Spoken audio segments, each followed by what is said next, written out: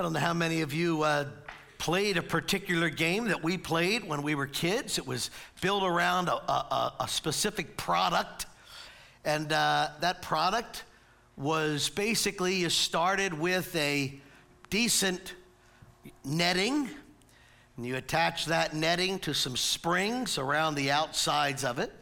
And then those springs were attached to some poles that hopefully were secured to the ground.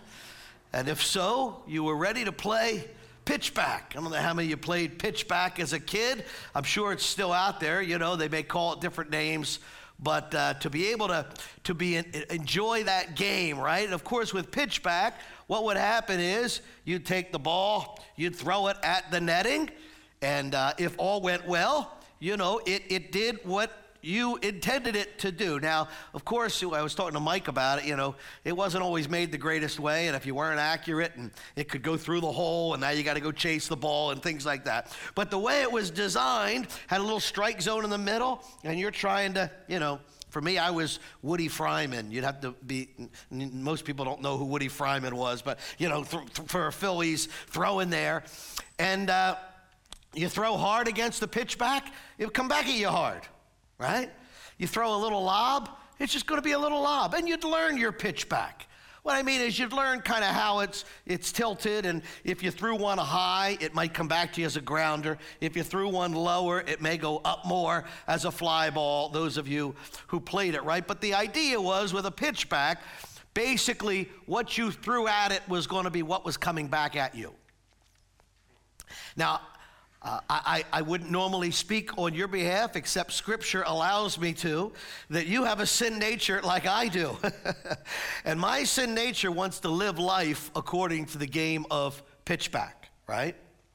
What you throw my way is going to come back at you. Whatever mistreatment you decide to, you know, toss my direction is going to be impact what comes your direction, right?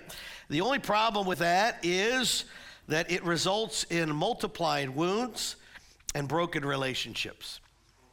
And maybe you've already experienced it today already. On your way here or at your house, or I don't know, someone spoke words that were meant to hurt you, and you already had an arrow on the bow, and you shot it right back before you ever even gave it a thought, and two people were wounded, right? I saw this week that Topol, I think he was the original Tevye from Fiddler on the Roof, he passed away this week. And one of my favorite lines of Fiddler on the Roof is when one of the villagers shouts out, "An eye for an eye and a tooth for a tooth." And Tevye says, "Very good." And that way all the world would be blind and toothless, right? You know, the results that it would bring us to. Well, we're going to see today that the Lord points us to another way by the example of Paul. Paul, at least in this moment, chose not to play pitchback. And God wants to lead us away from that game. And so I can't do that, but the Holy Spirit can. So let's ask him to. Almighty God, I thank you. I believe this letter that Paul wrote to the Thessalonians, Spirit of God, you inspired it for us. And so I ask you to give us that heart of John the Baptist. You must increase, we must decrease. We come from many different areas and schedules of life and, you know, surroundings, but we all need your assistance, Spirit of God, to transform us and to give us victory over where our sinful nature would want to take us. So I ask you to do that in the name of Jesus. Amen. I want to read 1 Thessalonians chapter 2, just the first 6 verses, and then we'll move from there. The Apostle Paul writes these words, "For you yourselves know, brethren, that our coming to you was not in vain.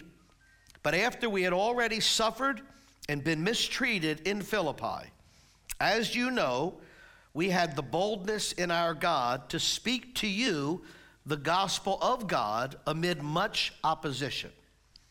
For our exhortation does not come from error or impurity or by way of deceit, but just as we have been approved by God to be entrusted with the gospel, so we speak, not as pleasing men, but God, who examines our hearts. For we never came with flattering speech, as you know, nor with a pretext for greed. God is witness. Nor did we seek glory from men, either from you or from others, even though as apostles of Christ, we might have asserted our authority. I want to begin thinking about a word that may not be literally written here, but it's described. And it's the word incoming, incoming. Now, when I say incoming to you, you may think incoming mail versus outgoing mail. You may think incoming flights versus outgoing flights.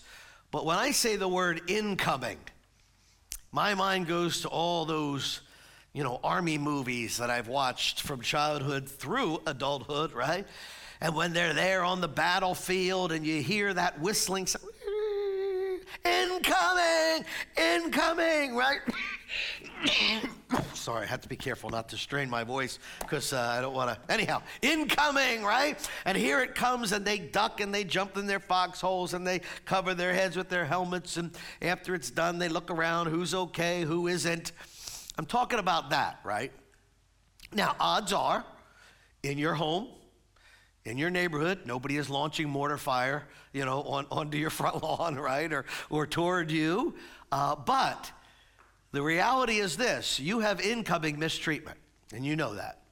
And you cannot protect yourself from all of it, because you may receive mistreatment in your home, you may receive mistreatment in your work, you may receive it at school, you may receive it at church, right? Mistreatment, when it comes our way. Paul is speaking specifically here about the mistreatment that he is getting from those who have rejected the gospel, and it is coming toward him because he is preaching the gospel. There are voices in our country today that have hijacked, and they could even be ours. They've hijacked kind of the meaning of suffering mistreatment. Because there are some people in our country today who kind of believe that if you don't affirm their particular choice of lifestyle, if you don't affirm their belief system, then they are a victim suffering mistreatment from you. That's not what we're talking about. We got to be careful as the church, as Christians, because I've heard Christians even before speak as if because the world is living somebody so against God, somehow I'm suffering mistreatment because of that. You're not suffering mistreatment because someone doesn't affirm your faith in Christ, right? That's not what Paul's saying. Paul is not saying, you know what, we shared the gospel in Philippi, and boy, they hurt our feelings. We were really discouraged. They mistreated us because they didn't believe the gospel and they walked away from us. And we're really struggling with that. I'm not making light of, there's very real psychological, emotional mistreatment out there. What I'm saying to you is I want you to see what Paul is dealing with. It is very real suffering mistreatment. As a matter of fact, if you look at the words he uses there, in verse 2, the word suffered is the Greek word propasko. The word mistreated is the Greek word hubrizo. And both of them they're up on the intense level, right? They're both not just, simple word. And it's an intense mistreatment. It's an intense suffering based on the hatred that Paul was receiving. Now, I said when we talked about Paul the letter writer, that sometimes when you're looking at a letter, you're not sure what he's talking about. We don't have to wonder here in verse 2. When Paul says, after we had already suffered and been mistreated in Philippi, we don't have to go, gee, I wonder what that was. Because we have the book of Acts. And so we can hold our place in 1 Thessalonians and go back to the book of Acts. One of the reasons we studied all about kind of Paul leading up to this is his journey, right? And in Acts chapter 16, Paul goes into Philippi with the gospel. And so when he says we were mistreated there, and you know it, we don't have to guess. We can read about it. Verse 19 of Acts chapter 16. But when her masters saw that their hope of profit was gone, they seized Paul and Silas and dragged them into the marketplace before the authorities. So they've gone in sharing the gospel. There was a woman that was possessed by a demon. People were using her and abusing her and using her for profit. Paul cast the demon out. Now they're angry. We can't make any money off this woman anymore. Listen, the human race has sought to use and abuse human lives since it all began. There's nothing new today, right? Maybe different ways, but nothing new. And Paul sets her free in the name of Jesus. And now they're angry. And look at the words that are used there. They seize them and they drag them. Paul says it isn't that they just walked away and said, we don't believe what you're saying. If I share the gospel with 100 people and they all turn their backs on me and walk away, I have not been mistreated. I have not suffered mistreatment. They have rejected the gospel of Jesus, right? But that's not what they do. They come at him. It's been a while since I have been seized and dragged, but it has happened in my life, It happened, I can remember, across the street in grade school when the teachers were allowed to seize and drag. And I can remember being in a situation where one of them knew just where to grab the back of your hair and lift just enough that, dragging you, your feet were moving, but there was definitely a seizure and dragging aspect to it, right? I can still feel it, right? But it doesn't end there, right? In verse 22, and the crowd rose up together against them. And the chief magistrates tore their robes off them and proceeded to order them to be beaten with rods. And when they had inflicted many blows upon them, they threw them into prison, commanding the jailer to guard them securely. And he, having received such a command, threw them into the inner prison and fastened their feet in the stocks. What do we have happening? We have a crowd gathers around them. Now picture you're in the middle of this. Here they start coming, right? The crowd is gathering around you, and they're hostile, and they begin to attack, and the leaders rip your clothes off, and now they beat you with many rods, many times, and several of them, right, are beating you. And then they take you, and they throw you into the inner prison, into the filthy part, the rat-infested part, and they put you in stocks which are meant to cause a lot of pain and kind of in bad positions torture-wise. The ESV Study Bible says this: the entire process was a miscarriage of justice, since there was no fair hearing to ascertain the facts or to allow Paul to speak on his own defense, right? Clearly, Paul has a reason. When he says in 1 Thessalonians, you know that we suffered mistreatment, he has a solid reason for saying it, right? And we know how it affects us. I was reading an article this week. Maybe you've read it as well. I think it was on some prominent sites about a case that is in front of the Supreme Court right now. I don't know if they've decided on it. When I read it, it was in front of the court. And it's regarding social media platforms, TikTok, Facebook, these different sites. And can they be held liable for when someone uses their site to bring vicious harm to someone who's innocent? And so in this particular case, it was an account that truly happened. A woman, a middle-aged, blonde-haired accountant in Hatboro, went into Amy's Family Pizzeria, and she was videoed on a vicious racist rant. And it was, before I address the aftermath, it was ugly, it was horrendous, it was disgraceful, and it was dealt with by law once they tracked it down. So know that, when I move away from the case, the case was horrific and needed to be dealt with, okay? The problem is you have a lot of hypocritical, arrogant, social media vigilantes who decided they're going to bring about. And they misidentified 3 different blonde-haired, middle-aged accountants. And they literally just started looking at accounting firms in Hatboro. Oh, that looks like it could be the woman. They searched. They came up with their home addresses, their cell phone addresses. They put them on. They bombarded their businesses. This business is hateful. They're racist. The article literally went on to say, I have a quote here, the release of their phone numbers and home work addresses exposed these 3 women to threatening phone calls and emails that left them fearing for their jobs and their safety, right? So you have this hatred coming at you, and you were innocent.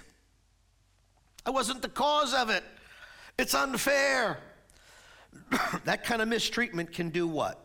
Well, one of the women tells us, for she said this, I would never have hurt someone like that. I used to be open to the world, but now I'm closing my doors. And think about what she's saying. She's not talking about her business. She's talking about her. I used to be loving and kind and caring and accepting, and I have suffered mistreatment that is changing who I am. I am now going to close off my life from the world around me. When you suffer incoming mistreatment, it is hard not to let that impact you. I'm not talking about practical decisions, okay? If you're being, there is no place for domestic abuse, physical abuse. If you're suffering that, there's practical things to get out of that situation and to bring that to an end. I'm not talking about not taking practical decisions when we suffer mistreatment. I'm talking about our heart attitude. What happens when we're mistreated? It can harden you. It can make you callous. It can make you resentful. It is so tempting to pitch back incoming mistreatment. It's just so tempting. That's what Paul has suffered for the gospel. Just for sharing about Jesus, he has been beat and stripped of his clothing and attacked and thrown into prison. But somehow Paul does not shut himself off. They are well aware that the mistreatment that he got did not impact what he brought to them. And there's a key game changer, and it's a second word that I want us to look at, and it's the word uplifting. Uplifting. That what was incoming to Paul did not immediately pitch back into outgoing. There was a process in between uplifting. And hold your place. We'll see the words there as we read them in Thessalonians. But just look at Psalm 3. Because David had learned the same process. David had learned how to deal with incoming by uplifting. In Psalm 3, David says, O Lord, how my adversaries have increased. Many are rising up against me. Many are saying of my soul, there is no deliverance for him in God. Now listen, I just want to make sure things don't ever get taken away from what I'm saying here. If you have a group of friends and they all turn their backs on you and walk away, you've suffered mistreatment, okay? You've been mistreated even though they didn't beat you up, right? But what David is talking about is what? These enemies, they're not all just leaving me. I'd be thrilled if they left. They're coming my way. They're coming after me, Lord. And they are saying that there's no escape for me. There's no way out. And what do we read there in verse 3? But thou, O Lord, are a shield about me, my glory and the one who lifts my head. You're my uplifter. I was crying to the Lord with my voice, and he answered me from his holy mountain. What's David saying? David's saying there's incoming mistreatment. But God has the ability to lift my head to him, and I can uplift the mistreatment I'm getting that's incoming. But I can uplift it to God before it's outgoing from my life, right? That's the same thing that's happening here in 1 Thessalonians when Paul describes what's happening inside of him.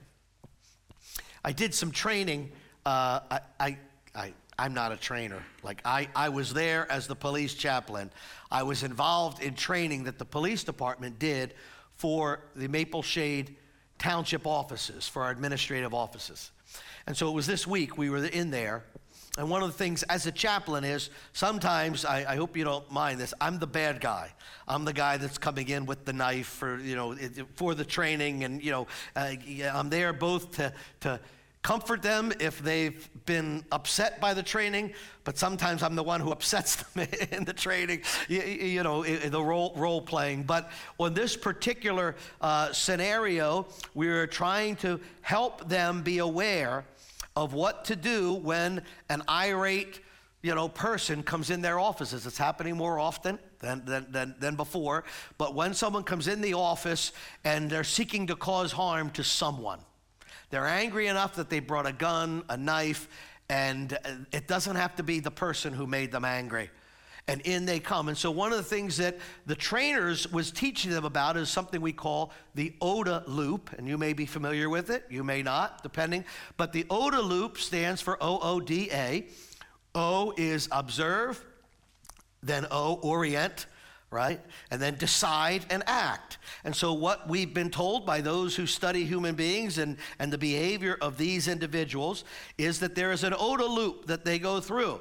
So they walk into the office, they observe. Those 3 doors are closed, those 2 are open, and so they orient themselves. If I want to cause harm, it's going to happen quicker if I go to the doors that are open than the doors that are closed. And then they decide to go that direction, and they act on it. And part of the training was to try and help employees know that you can disrupt that OODA loop by doing something to cause it to reboot. And what that is, that we were training them, is throw things at this intruder. Throw a stapler, throw a mug, throw a pair of scissors, throw your iPad. Throw things at the intruder, because what happens is it literally causes the intruder to once again do an OODA loop. Now, I don't mean they go, hang on a second, let me think this through. But I mean in that instant, they now are observing something different. They're getting hit with things. They observe, they orient, the process happens again.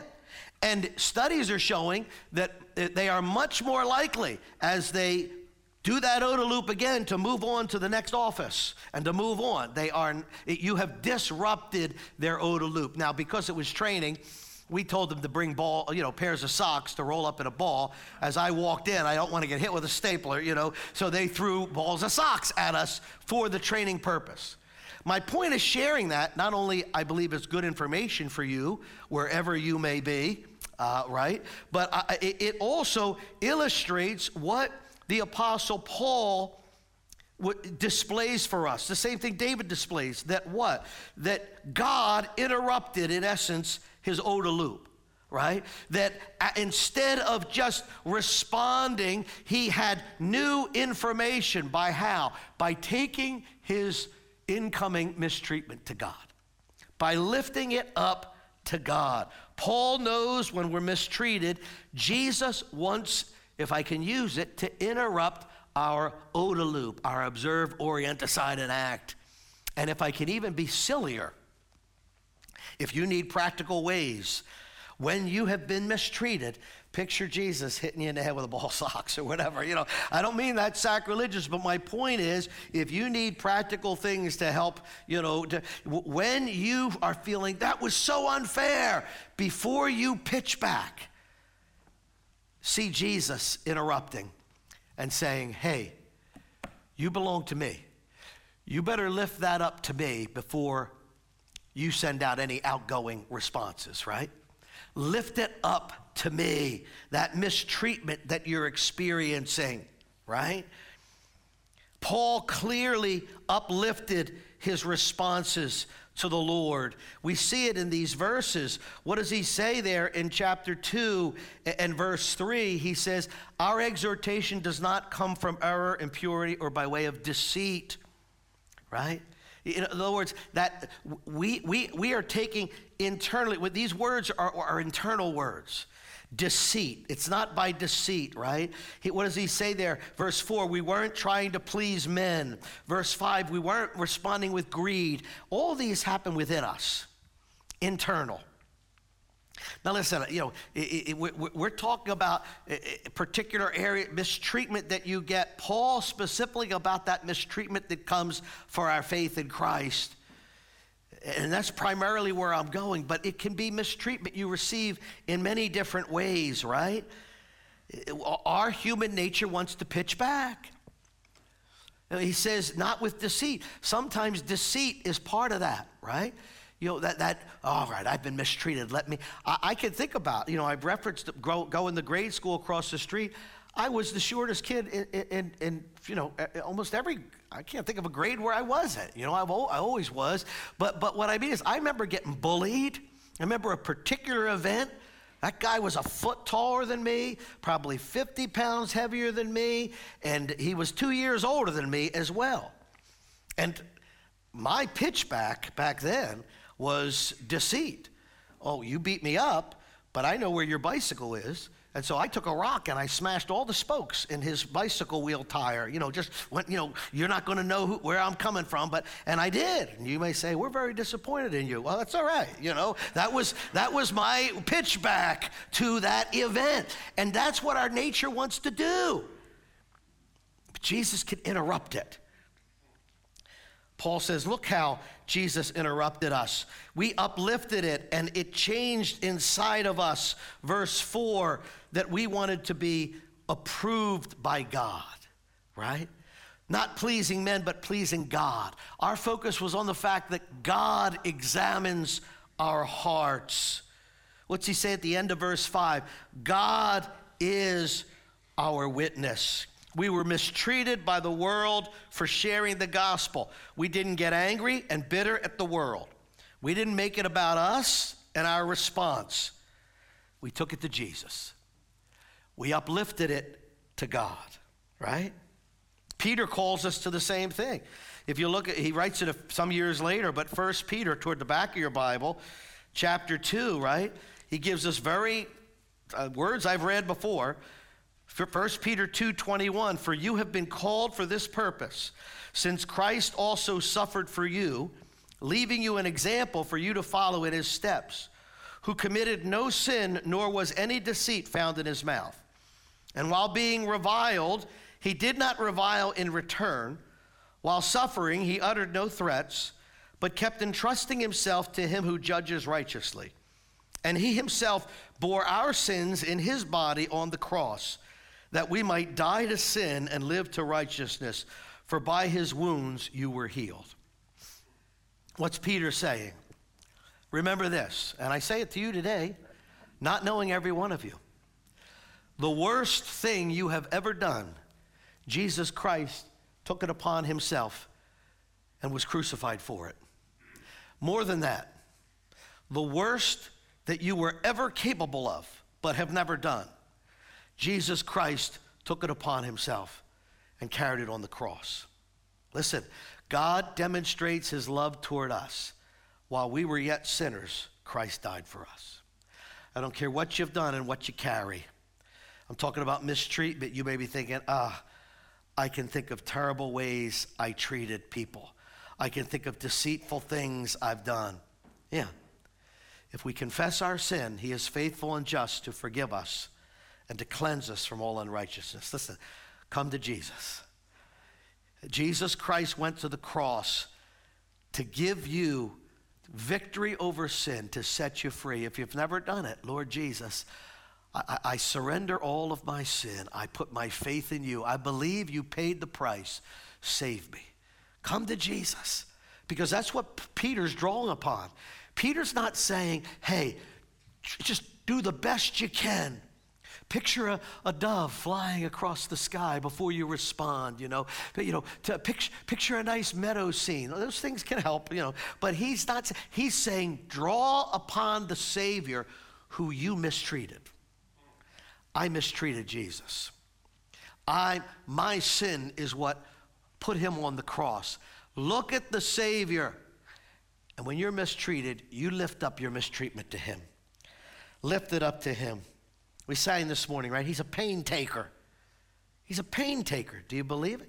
Not just your physical hurts and aches. Do you believe when you've been mistreated and hurt, he can take that mistreatment from you if you lift it up to him? My wife Greta and a couple other ladies went to they went away yesterday to a not a retreat, anyhow, an event to hear a speaker. And so yesterday I was battling a head cold. I hunkered down about, mid-afternoon with my good old Ben-Hur movie. And I don't mean the new one. I've never seen that. I'm talking about the 4-hour, Charlton Heston, film, and in there, Judah Ben-Hur suffers horrible mistreatment, and he just carries this hatred that he wants to kill the Romans, and he has this beautiful woman that wants to be in a relationship with him, but she's trying to tell him about Jesus and how Jesus is showing her a different way, but he won't let go of his hatred and anger, and the great scenes at the end, right? At the end, when Judah Ben-Hur follows Jesus to the cross. And he comes back to his home, and he comes back, and you could just see an entire different countenance on him. And he walks up to this woman, and he says this, almost at the moment that he died, I heard Jesus say, Father, forgive them, for they know not what they do. Even then, and I felt his voice take the sword out of my hand. Whew. Have you experienced that? That's not a biblical account. It's a realistic, historical account. But in those moments when you have been mistreated, do you believe that Jesus can take the pitchback out of your hand, right? That's the outgoing that we can respond with. The incoming mistreatment, but when we uplift it to the Lord, he can take the pitchback out of my hands and allow the third word, outgoing treatment. What does Paul say in verse 7 of 1 Thessalonians 2? But we prove to be gentle among you. And that word but is important, right? But instead of how we were treated, we uplifted it, and what happened? We proved to be gentle among you, as a nursing mother tenderly cares for her own children. Having thus a fine affection for you, we were well pleased to impart to you not only the gospel of God, but also our own lives, because you had become very dear to us. For you recall, brethren, our labor and hardship, how working night and day so as not to be a burden to any of you, we proclaim to you the gospel of God. You are witnesses, and so is God, how devoutly and uprightly and blamelessly we behave toward you believers, just as you know how we were exhorting and encouraging and imploring each one of you as a father would his own children, so that you may walk in a manner worthy of the God who calls you into his own kingdom and glory. Outgoing. One writer says, they had come to Thessalonica in a lowly, perhaps even mangled condition from Philippi, where they had been severely mistreated. Instead of pressing on to Thessalonica, Paul and Silas could have turned around and headed to port, setting sail back to Antioch with their scars still throbbing. But they don't. Remember this, when they come to Thessalonica, there's not a group of believers there waiting for them. That's not what Paul's talking about. Paul's not saying, after we got beat up in Philippi, how we came to you believers and we found such camaraderie. No, there was nobody saved there. What Paul's saying is, remember how we got beat up in Philippi, mistreated, and when we came to you, we had no idea how you were going to respond. No idea who was going to believe the gospel and who was going to beat us with rods. No idea. But all you know is this. We didn't pitch back what we got before. We came to you in such a gentle way. We came to you in such a caring way. That little phrase he uses there, took on new meaning to me when Greta, gave birth to our first son, Vincent, and she was nursing our son, Vincent. And I would watch and be just amazed at it. This wasn't just, sometimes she was just exhausted, like, okay, come on, but usually it was this tender, awesome moment where Vince would be nursing and she'd be, I got to clip that nail. Look, he scratched himself here. What's going on down here? He's got a little rash on his leg. It was this moment of tender gentleness. And I remember watching and going, wow, that's what Paul's talking about. We came to you with such tenderness, such focus on your lives. In other words, we didn't come, with defensive and angry, right? What he says there in verse 8, having thus a fond affection for you, we were well pleased to impart to you not only the gospel of God, but also our own lives. You know how we came. We came treating you with the love of God. We have that great Old Testament story, and there's meaning and purpose in it, I think, right, with Gideon, and which of the people, as they knelt down to take water, kept their spear in one hand while they got water with the other, right? And we went, yeah. But that doesn't really fit my mind of what Jesus has called us to with the world around us. Give them the gospel, but be ready for battle if you need to. I don't sense that's what Jesus, yes, ready to battle sin, our own sin, ready to stand for God's righteousness. But when we go in there, right, if our heart is, well, I've been hurt before. So we went into the Philippians, we went in with full love. We're going in with about 30% right now, just in case. Let's see how they treat us. It's just, why? Because mistreatment affects us. Well, Paul says that's not what we did. We went into you the same way we went into the Philippians. Why? Because God made the difference. We lifted it up to him. He turned us, and he removed that pitchback, and he gave us the ability. What was outgoing was from the Lord, right? It was from the Lord. Paul was doctrinally sound and personally compassionate. And I think our nation today is in a great spot to see Christians who are doctrinally sound but personally compassionate. To see people who are not willing to give up the truth, but also not coming at them with anger, right? To be compassionate and loving and caring, and yet stand on truth, right? Not angry Christians who are ready for a turf war, but compassionate Christians who know that this turf we're on is temporary. But not compromising Christians, but Christians who will stand for the truth. That's what he said there in verse 11. Just as you know how we were exhorting and encouraging and imploring each one of you as a father would his own children, so that you may walk in a manner worthy of the God who calls you into his own kingdom and glory. Can it be tough sometimes to figure out the tension? Yeah. We're American citizens. We get to live in a country where we get to voice and vote and these different things that we would do to seek to have morality and care for people at all, supported by our laws and government.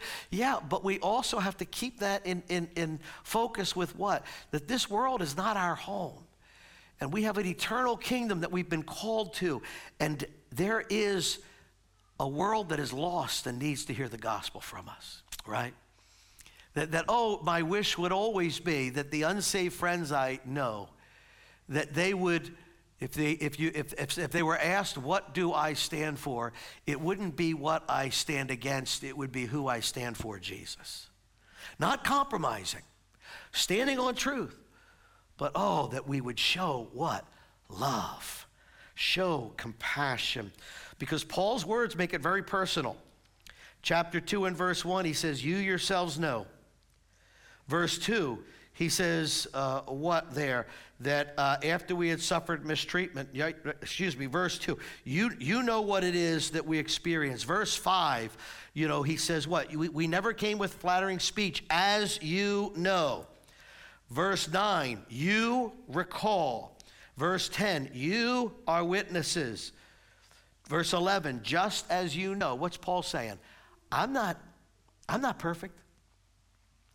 But you know God did it in my life. And if he did it in my life, he can do it in yours. Incoming, uplifting, outgoing. It's not easy. We're going to stumble. We're going to fall. But may we allow Jesus to disrupt our sinful response and to show the world his life in us. Let's pray. Father, oh Lord, you know when I look at this in my life, I can be so aware of my tendency to respond, to observe and orient and decide and act before I have ever uplifted to you. I ask you, Lord God, Holy Spirit, use this passage to make us more like Jesus.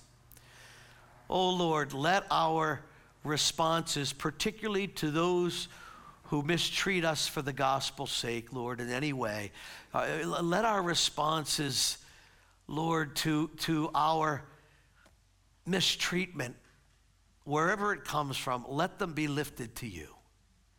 As we sit here right now, Lord, you know the hearts of people. I don't, and I don't need to. Let them surrender the thoughts that are coming to their minds right now, the scenarios, the situations that you're knocking on their heart's door.